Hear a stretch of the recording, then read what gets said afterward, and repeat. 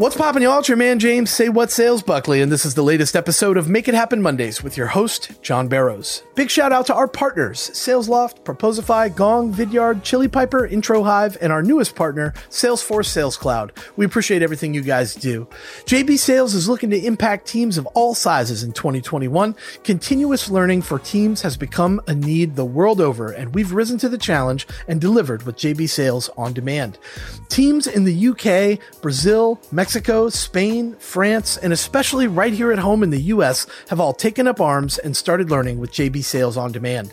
Invest in yourself and gain the skills and processes you need to adopt to hit quota no matter what comes your way. Join us today at ondemand.jbarrows.com and become more than what you were yesterday. I'll see you there. Today, JB is joined by two innovation leaders at Salesforce. Karen Simone and Simon Mulcahy are here to talk all things innovation, thought leadership, content, and invention. There's a wealth of knowledge to be learned from these two dynamic leaders with tons of free thinking skills that they'll share with you here today. The building blocks of this conversation will be rooted on the art, science, and magic of selling. Great topic. Sure to be a good one, so strap in and let's go. Here's JB, Simon, and Karen to get us going.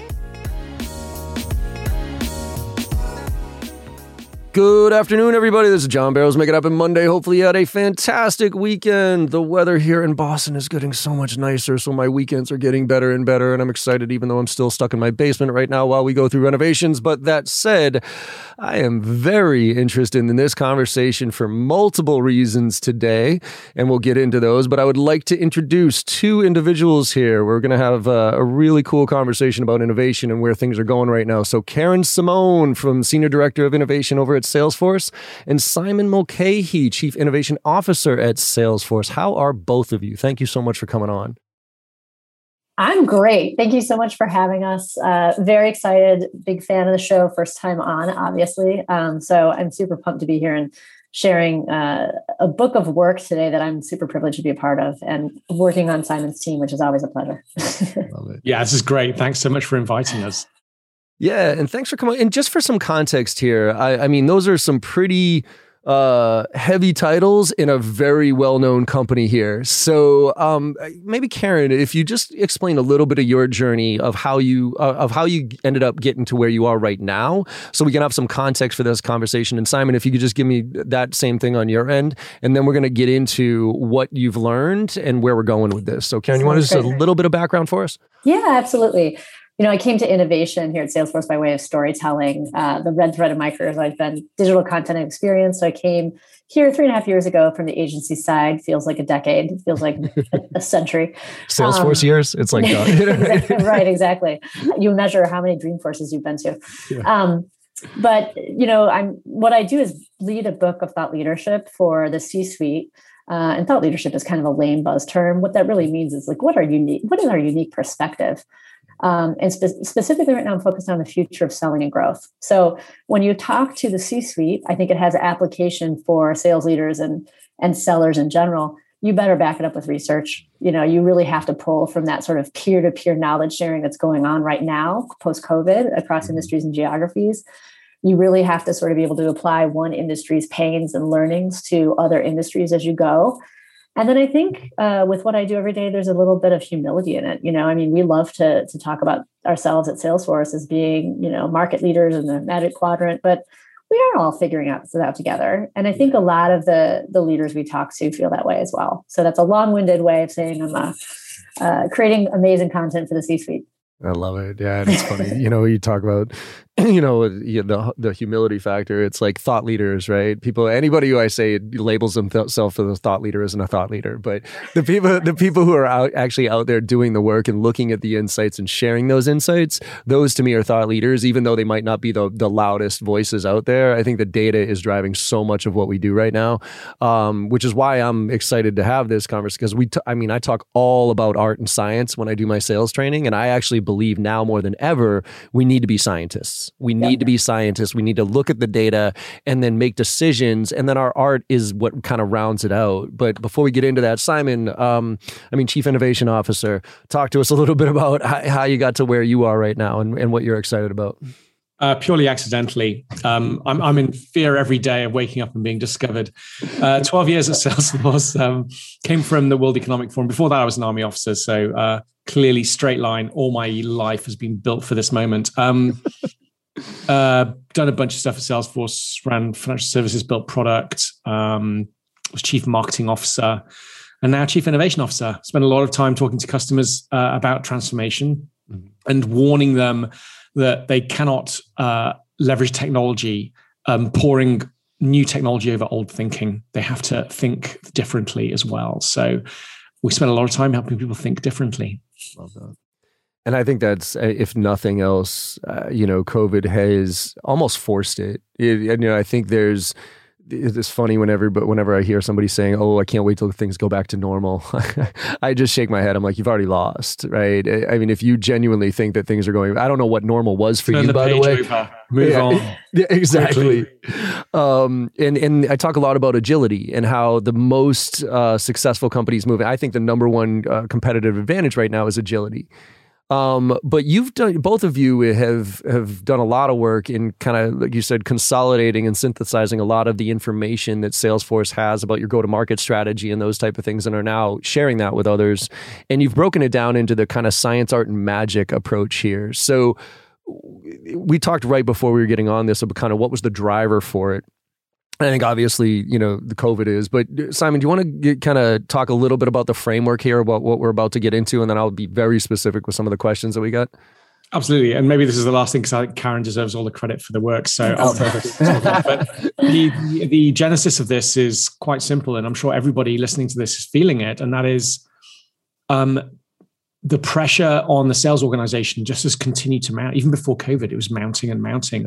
And it's all brute force. You have to just do more with less.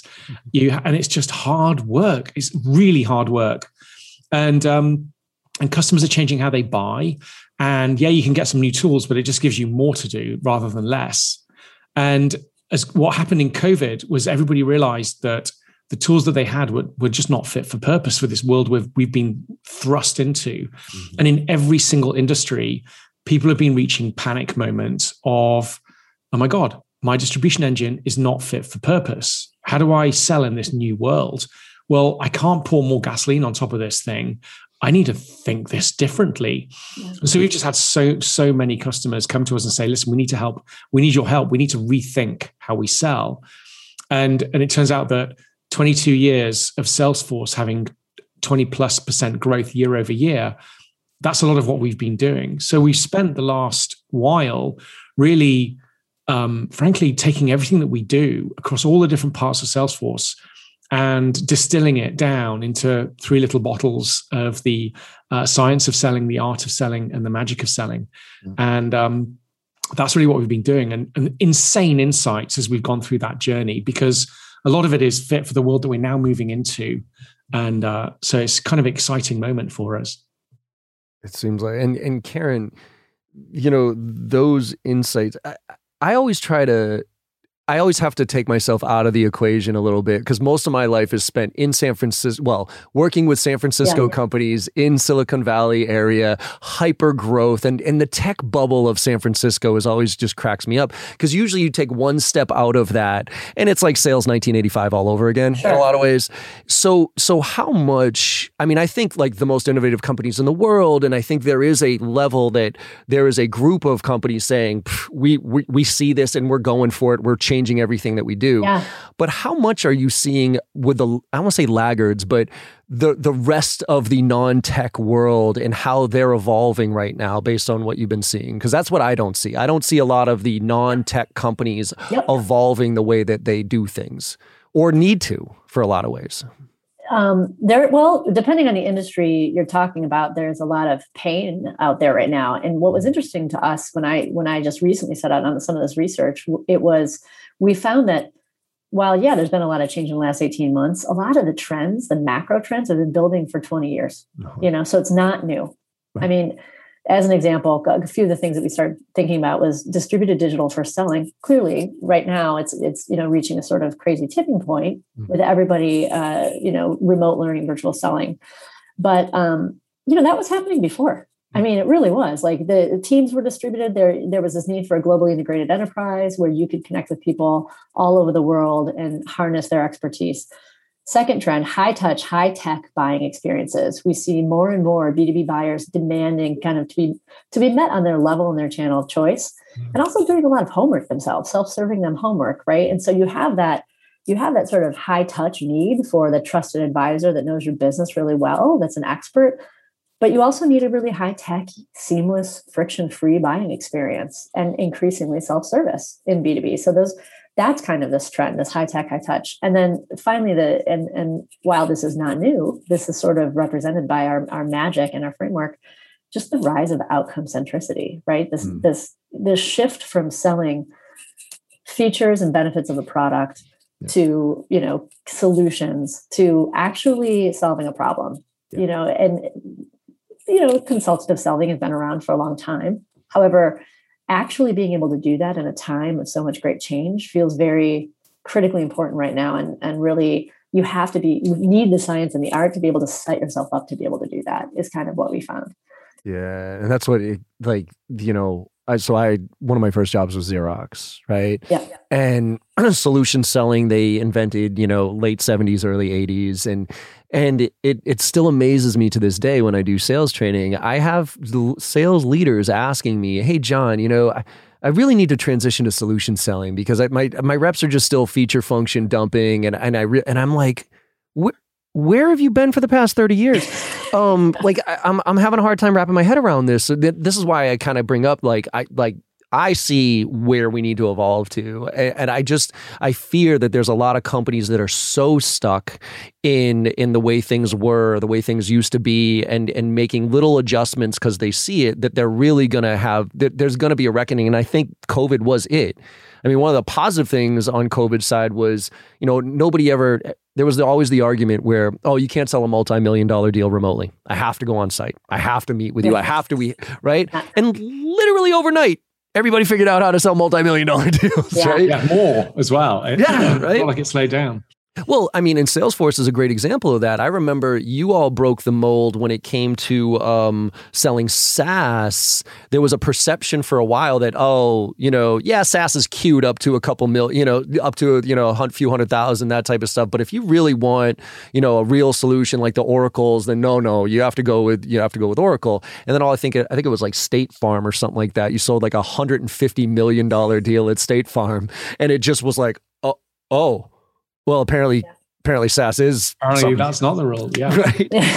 So help me understand a little bit. And I want to go back to what we had talked about before, which was, the predictable revenue model.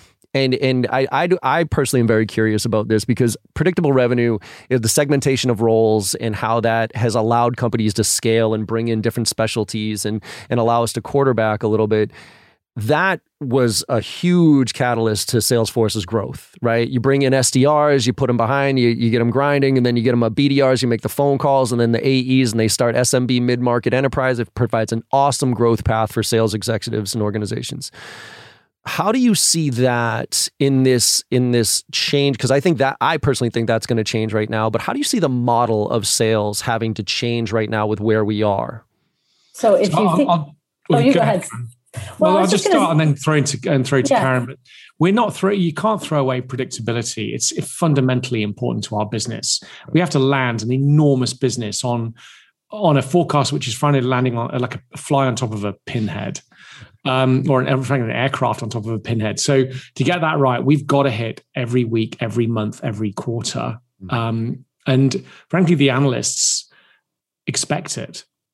But the problem is that that's just not good enough in this world in order to achieve all the other things that Karen said. So we need to go over. So take that as a core, but then how do you really build on top of that? And that's what took us then to, I think, probably where Karen's going. Yeah, I think the predictive model is all about the science of selling. That's how we think about it. It's incredibly important. And I've actually learned a ton. As Simon says, rifling through all the sock doors at Salesforce, like talking to people in so many pockets. Yeah. I've learned a ton about really how we think about the science of selling and how to predict. I spoke yesterday to Ari Shmurek, who is executive vice president here, and he runs sales operations and strategy for basically a lot of our sales and customer success groups. And we had a great interview about this and talking a little bit about, how he thinks about predicting pipeline and forecasting. And it's really like there's 3 fairly simple metrics that he's looking for. Are we going to make this quarter's numbers? Are we going to make next quarter's numbers? And do we have enough pipeline into the future? And so when that is built into every single process and every single sales, person's brain, what you end up having is a well-oiled machine of being able to not just identify and predict where the gaps might be, but also solution.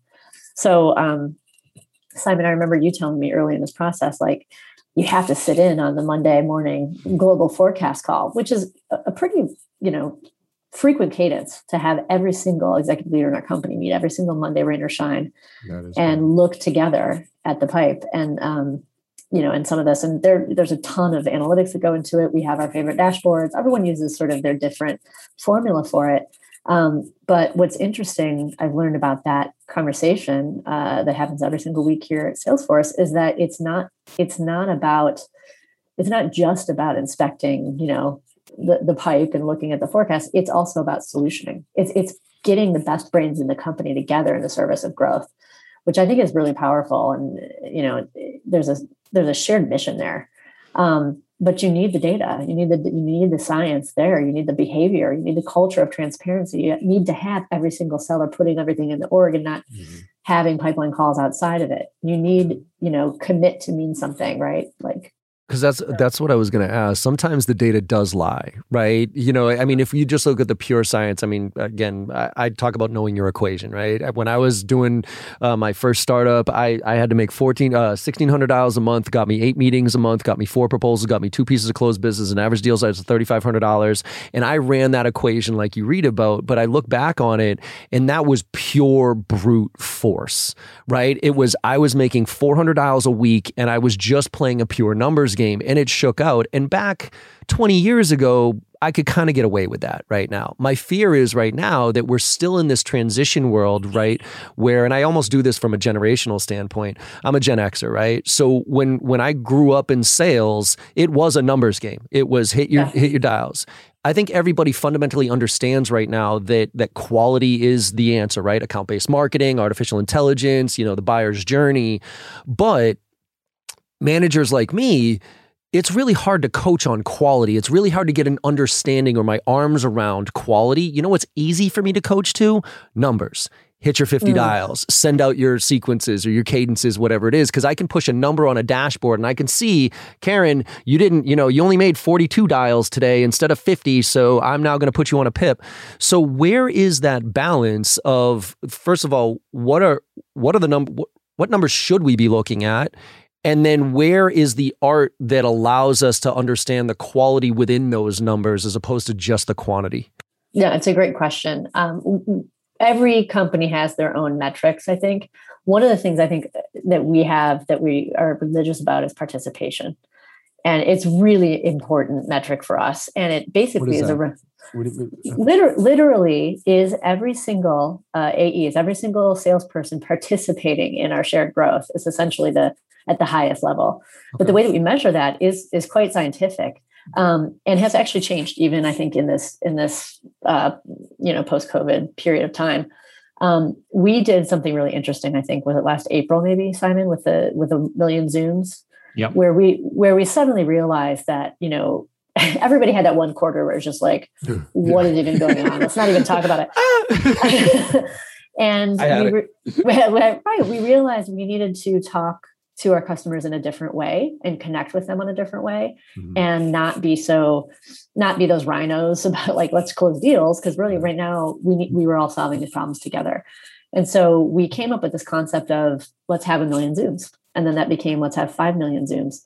And it wasn't just conversation for the sake of having the conversation. It was really like problem solving, getting in their head and understanding, getting in their hearts and minds and understanding what that business needed. So it was this sort of macro effort to get smarter on behalf of our customers' outcomes. And we were able to measure that. We were able to measure how much every seller is participating in that effort. And so that's been really important. I mean, we we have a global AE participation dashboard we look at. We can look at a quarter end, weekly snapshot. We can look by account, by geography, by person. There's a tons of ways that we're slicing and dicing the data. But I think what you're getting at is that you can't, that in and of itself, right? That data in and of itself is not enough, which is, I think, where the art comes in. The human touch is so critically important. And what is actually said and how you're actually showing up on those Zooms, that's really the art of selling. And that's what kind of scares me a little bit about what's happening right now, is because I'm seeing a lot of these kids come in, out of school, they're taught to the test, and they come out and they're being given scripts, they're being given cadences and all these different things that they're pressing play on, and they're literally just going through the motion. Yeah. And I talk about what I'm trying to search for personally is there's two thresholds that as a trainer, if you will, I'm trying to help expedite for kids. One is to get to what I call the give a shit factor, which is the day you wake up and you stop thinking of the person on the other end as a number or an email address, and you actually start thinking about them as a human being and start to have true empathy for them and try to understand what their situation is all about and be genuinely curious about them. So that's kind of the first threshold there. And then there's the unconscious competence threshold, where I've done enough, I've done my 10,000 hours or whatever it might be. And now I know how to run a call. I know how to manage a meeting because I've done it for so long. So those two thresholds are really what I'm trying to figure out a way to expedite. And I guess I'm curious from your perspective, how do you see that? How do you see the let's get from the science and let's lay that strong foundation to make those numbers so that we can have some metrics to look at, to then how do you get those kids to make those million Zooms, but not just make those million Zooms because I'm on the dashboard and I'm going to get in trouble that I didn't hit my 10 today, but it's an actual genuine conversation. Like, how do you facilitate that?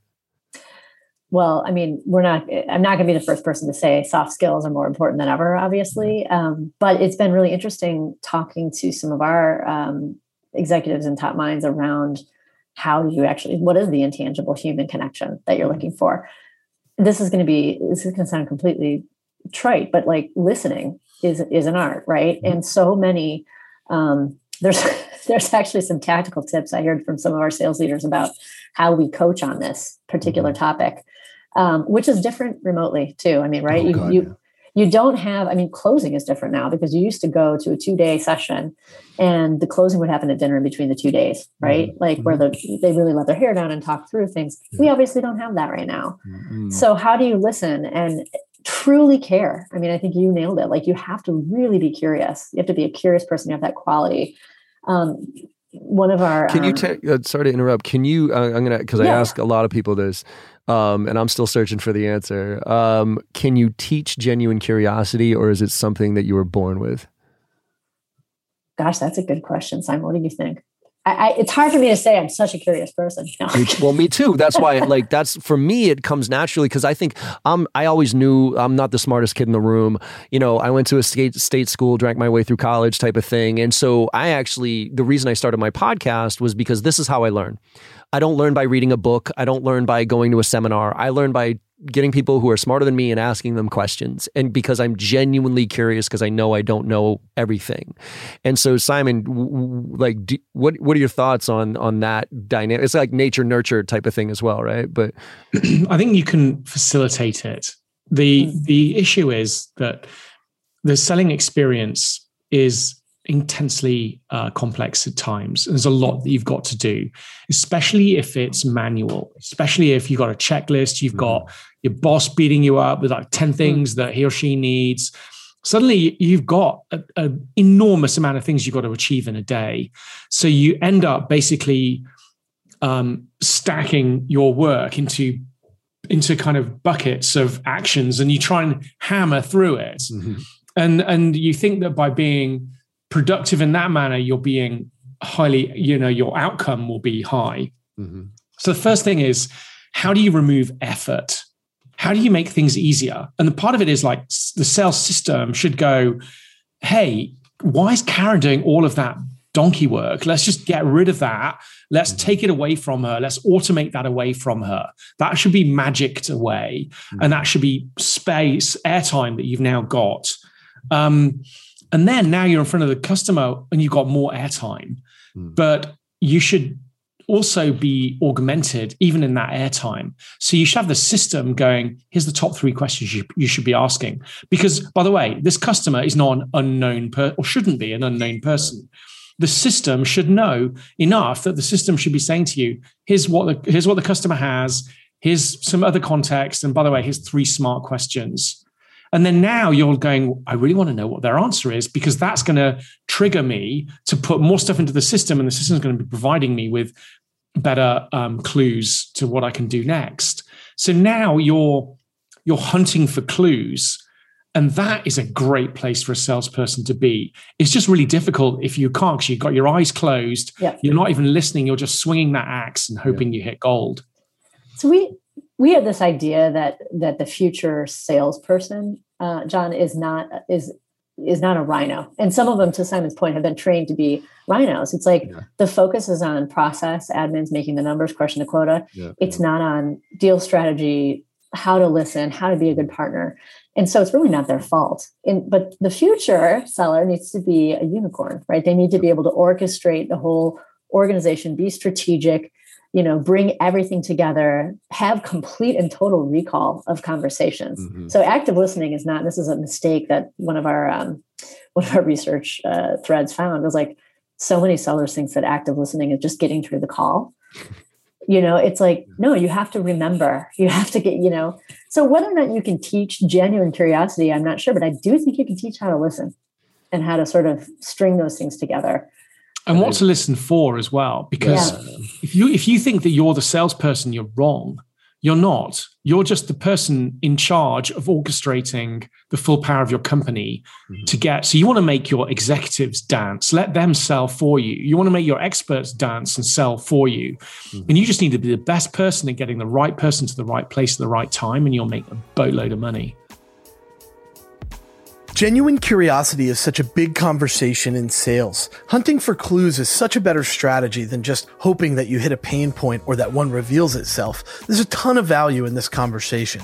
Here's what's headed your way from JB Sales. I'm collecting your sales wins to share on Make It Happen, so send me those wins at james@jbarrows.com today to be featured on next week's episode. Today, we're giving a big shout out to Raj Singh of Avanti Software. After training with JB Sales, he went from booking 4 meetings a month to setting 16 plus meetings a month every month post-training content. He was suffering from a bit of cold call reluctance since COVID-19 hit the scene, but then after changing his opener and earning permission to keep speaking, the results changed for him big time. Way to go, Raj. Change brings progress. That's true every time, all the time. JB Sales Training is proud to offer well-rounded sales training content that's anchored in data-proven sales techniques that yield consistent results. From prospecting to demos to negotiation and proposals, JB Sales On Demand will shed light on what's working, why, and how you can leverage new sales skills to achieve your sales goals month after month. Sign up and become a member today at ondemand.jbarrows.com. Let's get back to Simon, Karen, and JB to help keep going with this growth conversation. I've always said that. I've always said that sales reps do not need to be the industry expert. They need to know enough to be able to pull the right people and coordinate the conversation, right? And that's why I think a lot of engineers, sales engineers, and they're like, oh, I want to be in sales. It's like, it's almost like the more you know, the worse you are in sales, because you end up going down rabbit holes and you try to solve problems, like actually fix the problem as opposed to identifying the problem and bringing the right people in place to solve it. And, engineers go so deep on the problem that they'll sit there and look, there's part of that, but that's, I think, bringing in not the quarterback of this. And Simon, you brought up some things about like giving time back to people to be able to think. I think that's so critical, because what's the stat out there? Something ridiculous. Like sales reps only spend like 27% of their time actively selling or something absurd. Exactly. Yeah. Right. It's like the other is all admin crap and all these other things. So Karen, help me with that, because I think there's probably a lot of people out there saying, okay, this all sounds great. Okay. And in my world, let's get artificial intelligence. Let's get some cool stuff. Let's automate all the crap that I don't want to do. And let's put me in a position to be the last mile as the sales rep. I actually, my analogy towards what I think this future sales rep needs to be is Iron Man, right? So you have the person. Iron Man or woman, absolutely. Iron person. I just using the movie title. But it's, you have the person. So you have Tony Stark, right? He's smart, he's rich, he's funny, he's got the whole thing, right? But without the suit, Tony goes out and fights the aliens, he gets killed. But the suit doesn't work without Jarvis. So you have the artificial intelligence now. So it's almost like you have Einstein, Salesforce, and the rep. And that becomes Iron Person to go out there and fight this fight. So, but that's Salesforce. That's all these cool tech companies. I'm sitting here listening to it, and I'm a CEO of my own little 10-person company here who's scraping by and saying, I don't have that kind of money or intellect or insights to be able to implement those technologies to offload that 73% of what my sales reps are doing. So how do I even approach this now? Do I fundamentally shift and just hire totally new and walk me through that? Because that's why I think a lot of people are so stuck right now. They're scared of the investment that it's going to take to make this monumental shift. Let me try. I'm going to try and see if I can tie science and art together to answer that question a little bit. But you mentioned what were some of the dashboards that we're really focused on, and we are religious about the golden rule: if it doesn't exist, it's not in the org. And one of the dashboards we look at is white space optimization, right? Which is a way that data can actually give you some ideas on how to kind of basically generate leads and kind of accelerate deals, right? Kind of where are the gaps in the pipeline? Mm-hmm. And that dashboard is a pretty simple, very, very scientific dashboard. It has, it has sort of accounts on one side, it has solutions on the other side, and it shows where people have bought from us and what they're buying from us. That's a great example where without art, you would find that white space and say, I've just got to go. I've got to sell. Mm-hmm. You also then need to be able to kind of think about that. Okay, here's the white space I want to be in. How do I actually listen well? And I have two very different pieces of advice that have come out of this art of selling research that might be helpful for the audience. One is that one of our sales coaches is Darren Levy here at Salesforce. You might even know him. Yep. He mentioned I asked him, what are the biggest mistakes sellers make at Salesforce? And he was like, I thought this was interesting. I see so many sellers bringing everyone into the meeting, just bringing everyone, their leadership, everyone into the conversation, just in case a question gets asked, they have the right people in the room to answer it. Well, that does not create a good environment and then they don't prep them, right? You bring everyone, but you don't prep them. Yeah. So now you're not coordinating the conversation. You're not actually creating a forum for trust. You're not creating a good, way that co-creation of an idea or a problem being solved can happen. Mm-hmm. The other piece is even more simple. I think Polly, who's one of our favorite executives, we work together with her all the time, Polly Sumner, our Chief Adoption Officer. She said, every time I take a first call meeting, what I would do is I take the time to go to the website, download the annual report, read the letter to the shareholders, take a highlighter, and highlight phrases that the CEO uses. You have to speak in the customer's language. Yep. You cannot speak in your own language. You have to speak in their language. And I think that's really part of it. It's how do I take this white space and then bring the right people together, get them coordinated, organize it, and then stop talking and speak in their language and then listen actively. Well, and I think that's what I'm fascinated with right now. So the psychology of sales to me is far more interesting than any sales tips or techniques. And I don't know, so, DISC profiles and Myers-Briggs and those type of things. So there's not only speaking their language as far as what acronyms do they use and how do they think about but it's also literally, how do I connect with you? And how do I adjust my style towards yours so I can get you to open up a little bit more to me? Because we've lost the ability now to kind of do what most sales reps used to do at the beginning of a face-to-face meeting, which is, hey, I see you're a fisherman. Look at those books over there, Simon. Oh, have you read that one? That's fantastic. And literally the first 5 to 10 minutes of the meeting was me kind of feeling you out. You know what I mean? Mm-hmm. To say, okay, is this person straight to the point, or is this a conversational? Do they like small talk? And then adjust, and the best reps would adjust accordingly based on 2 or 3 questions. We've lost that now. We've lost the ability to develop that rapport and make that connection to get people to open up to us. I mean, there are some, I don't know if you're familiar. Have you ever heard of Crystal Knows? Yes, AI driven. It's awesome. It's one of my favorites. Oh, I know, Crystal. Yes. Yeah, the LinkedIn install is amazing. Right, it's so accurate. And it's so scarily accurate, right? And so the beauty is that helps me skip the line a little bit because I can say, all right, I'm meeting with Karen. She's a high D. I need to come straight at this with this conversation as opposed to Simon maybe is a high C. So I need to be a little bit more, analytic, whatever it is. But that art to me is something that's lost. That's almost like I would rather read psychology books now. I mean, I'm rereading the book Influence by Robert Cialdini. I don't know if either one of you read that one. That's one of my favorite books because it talks, the one thing that isn't changing is human psychology. Yeah. Tips, techniques, technology.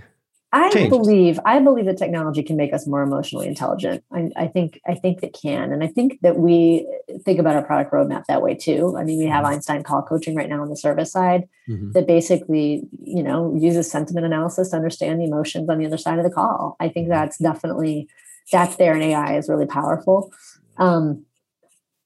But yeah, there is an intangible human connection. I think that you really sort of do need to drive forward. The other thing is that most people still think of the sales experience as a human influence experience. It isn't, or it is. It is in part, but not completely. The sales experience is: do I trust this organization, and is it easy to do business with? Yeah. And a lot of it is also down to how you enable the organization, your customer, to connect with you, which is synchronously and asynchronously. Because some of it will be digital. They just don't want to speak to a human. How do you enable that? And then when they do speak to a human, that human, yes, it'd be great if that human can connect with them and they end up talking about their grandparents and their hobbies and they're both fishermen, phenomenal. But they should at least be able to understand, what I've bought from you in the past and have that information and introduce other people to me who are other experts in the company, and those people be armed with the same information. And I think that there's this expectation now of if you can't even understand the customer, they're going to be kind of disappointed. And then a lot of these people, everybody was selling to, we're all trained now by the last great experience we had, probably not in our industry. Nope. And so the high bar or the low bar now that you've got to jump over is probably not set by your competitors, but by somebody in another industry. Amazon. Yeah. Like Amazon. I mean, seriously, you know what I mean? I bought a Tesla online. You know what I mean? It showed up at my house. I bought $100,000 car online, which I never thought I would ever be buying something that expensive over line. But the experience was seamless. Yeah. You know what I mean? It was like, okay, cool. And it showed up and trusted.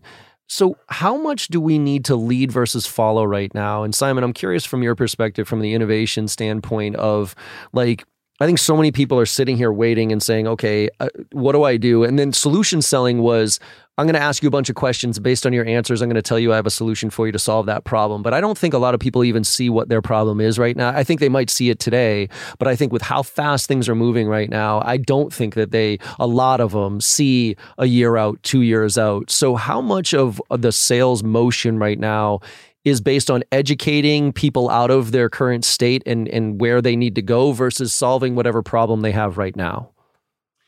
So there's a phrase that's used a lot in the tech industry. It's called job to be done. Mm-hmm. And the whole idea is, do you really understand what your customer is ultimately trying to do? Now, if your customer is on the market for something with very specific feature functional requirements, and is only after that, help them get to that as quickly as possible and as effortlessly as possible. It's all about effort. Now, if they're actually in the market for solving a problem and they've got to stitch together the answer themselves, then you as a salesperson, your job is to help them understand the easiest path, how you can show them the easiest path to them getting their job done. Not buy a product, but get the job done, which is achieve value, go faster, or whatever. And typically you talk about, when you have to go and buy a drill, it's not because you want to own a drill, because you want the hole in the wall. Yeah. So what's the best way of getting the hole in the wall? And it's that type of mentality. And we're finding more and more that you've got to spend the time to really understand what the customer is actually trying to do and ask them that, not saying what do you want, but what are you trying to achieve? Different words, massively different outcome. And I've made the mistake too of basically asking people what they want, and they tell me what they think they know, what they think they want based on their poor understanding of the situation. But as soon as you change the question and ask, what are you trying to achieve? They then tell you that, and you're like, oh my God, I could really help you.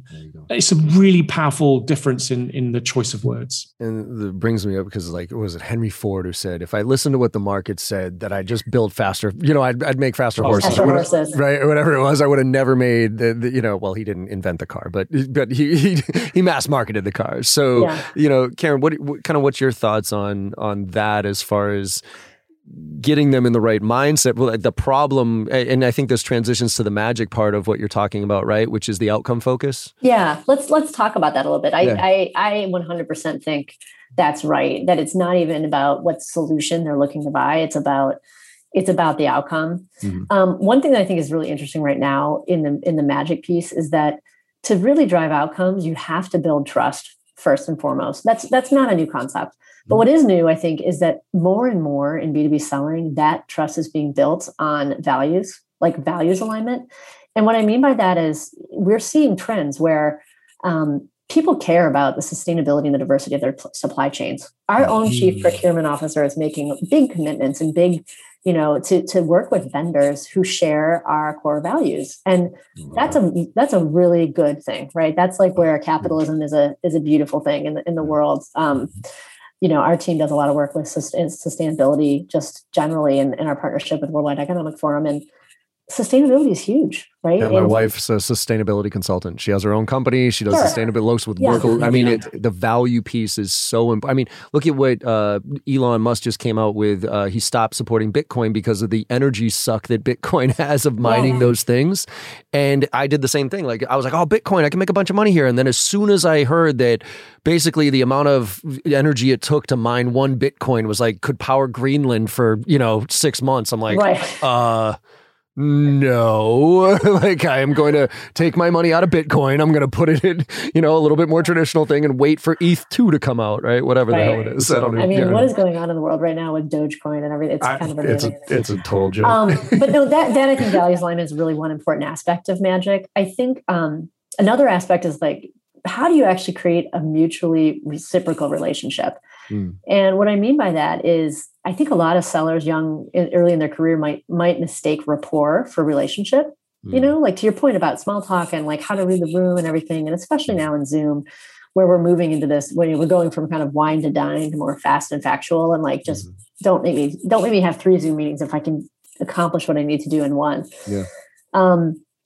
Relationships are about really caring and co-creating a solution together. So there's this idea of like partnering differently with your buyer. It's like we're seeing this happen in our industry. We're seeing it happen with our ecosystem changing, and literally who are we partnering with and how are we going to market? Who are we bundling products with and that type of thing. I think that's happening a lot more, kind of thinking about the magic in like this ecosystem and going to market in partnering in different ways. There's co-opetition happening right now, right? How do two competitors maybe help their mutual customers share data in a way that would serve their mutual customers? One of the great quotes that I heard in this research was from one of our customers, who is a CEO of a European-based food manufacturing company. And the CEO said, I've seen a lot of the same research. B2B selling has changed. Like every vendor is coming at me with the same data points. And you're right, B2B selling's changed. So just for once, make it easier for me to buy. And it was sort of like, we need to be thinking about that. We need to be actively seeking ways to do that. And I think that's where outcomes-based selling and, caring as much about your customers' numbers, as it were, or goals than your own, I think is really important.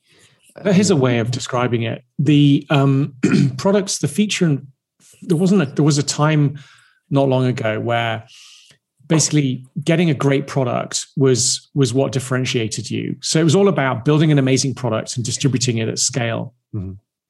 And you could win then on the feature and function of your products. And most organizations were set up to do that. But the scarcity was the ability to deliver an amazing product. And if you could do that, you'd win. The scarcity no longer is your ability to deliver an amazing product, because the internet and globalization has made that basically commoditized. The scarcity now is the customer's attention. And how do you get the customer's attention is by being relevant, not just relevant, hyper relevant. And that's where you need the art of selling and the magic of selling. Well, I think I had Dave Cancel. I don't know if you're familiar with Dave Cancel over at Drift. He's a friend of mine, and he said something that I firmly believe in, which is everything's commoditized except for the experience. That's the sales experience, the buying experience, the experiencing the product. That, because if you think about airlines, right? I mean, we were talking before we got on here, right? I was 6,000 miles away from a million miles before everything shut down. I couldn't be happier. Every airline has the exact same stuff. They all have planes, they all have seats, they all have, staff and all that other stuff. But you look at, here in the States, JetBlue, which decent experience, right? Versus like Spirit Airlines needs a little help here. You know what I mean? So those two experiences, and because of that, I'll pay more for that experience. And I think the same thing holds true with the sales process. It has nothing to do anymore with what we sell. It has everything to do with how we sell. Yeah. And I think that hopefully that people understand that quarterbacking, that magic, if you will, to bring it all together is really what is going to differentiate us moving forward here. Absolutely. We talk about in our own company, in our industry, selling software in a subscription model. We always talk about, hitting the how button. The worst thing we could do is sell technology to a company that they don't use it, and they don't use it the right way. So I think that's also where sellers need to be service people as well, right? Like the deal closing is not the end of the job. That's just the beginning of it. If you buy something and you pay money, is that the end of the transaction, or is it the moment that those sneakers arrive? Is that the end of the transaction, or is it when the person's wearing them and happy with them? Is that the end of the transaction, or is the end of the transaction when you've reached out and said, did you like them? Did they fit? Yes, solve for any problems. And, oh, by the way, here's a second product. Is that the end of the transaction? These are really interesting questions. And the answer 10 years ago was when they paid for it. It's a transaction. The answer now is more like there's no end to it. Yeah.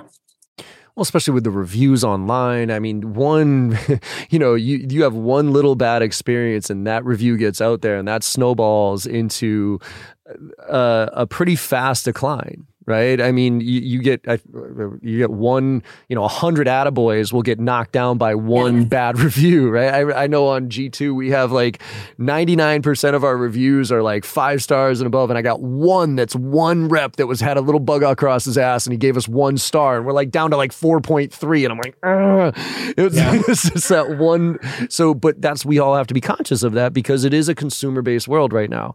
The consumer is driving everything, and I guess that's what we can finish up on here is and maybe a few more things from the art, science, and magic piece, but we are in that consumer-driven economy, if you will, here. And so how do we balance that, again, taking what the client is asking from us, but also kind of leading them in a direction that, based on your insights, based on what you're doing, for instance, where they need to go for their own good, but might not know it right now. So is there a balance there that we can come to that lead versus follow with where people are right now?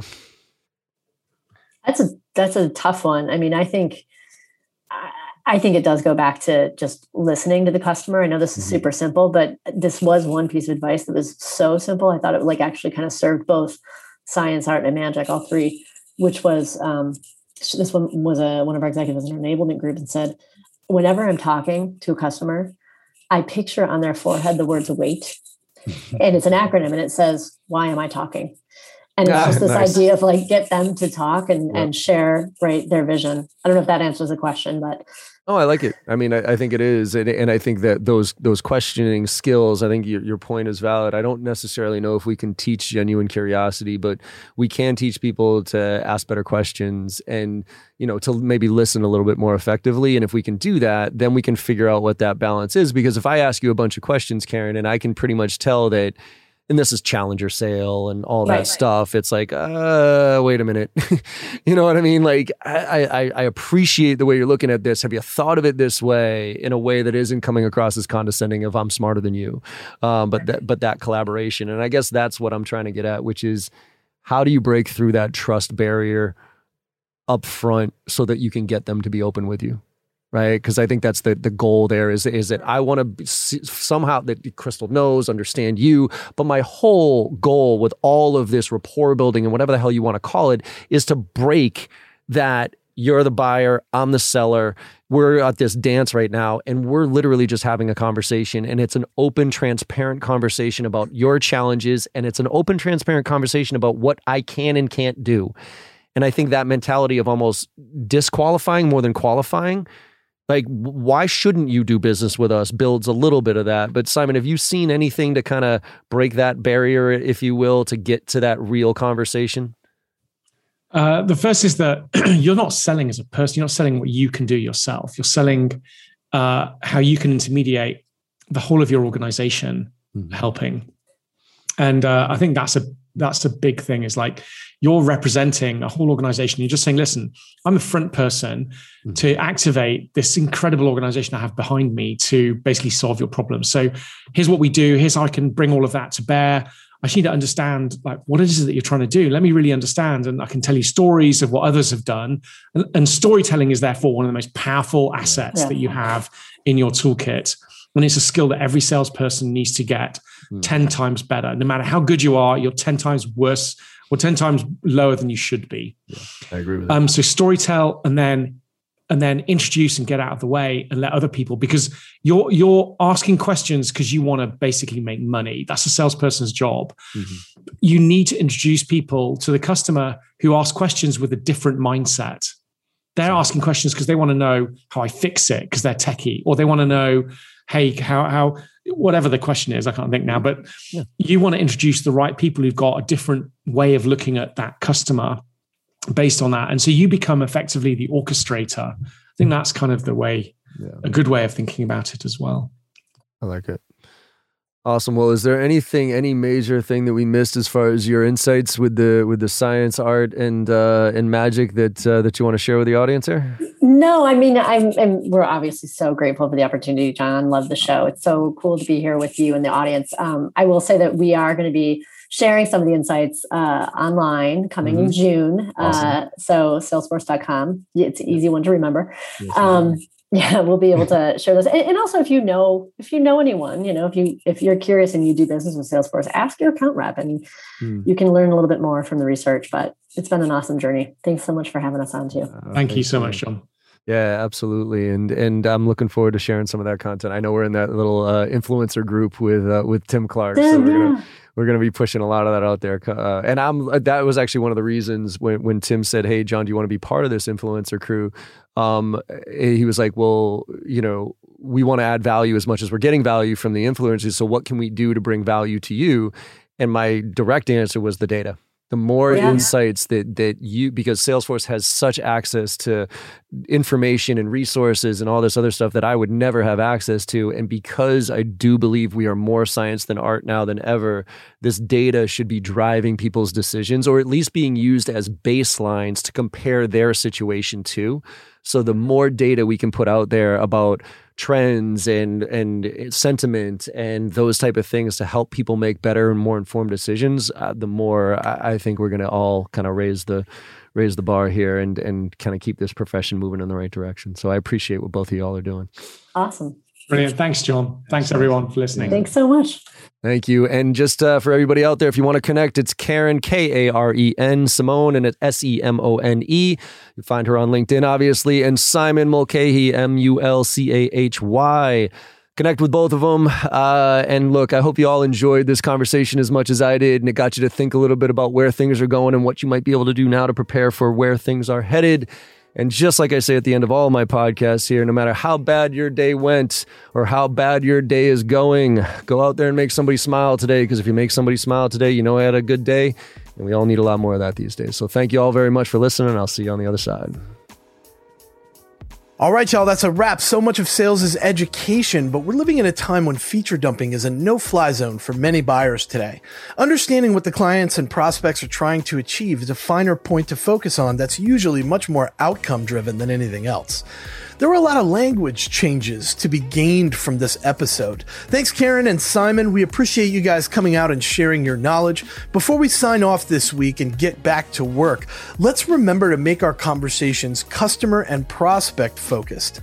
2021 is an active listening selling environment, and it's on us as sellers to facilitate conversations where prospects feel comfortable looking at you for value and solutions. It's all about the experience from start to finish. The science, the art, and the magic all work together to deliver a winning equation that helps you sell better. Become a member of JB Sales and learn how today at ondemand.jbarrows.com, and follow us on Instagram for daily tips and sales techniques at JB Sales Training, all one word. We'll see you there.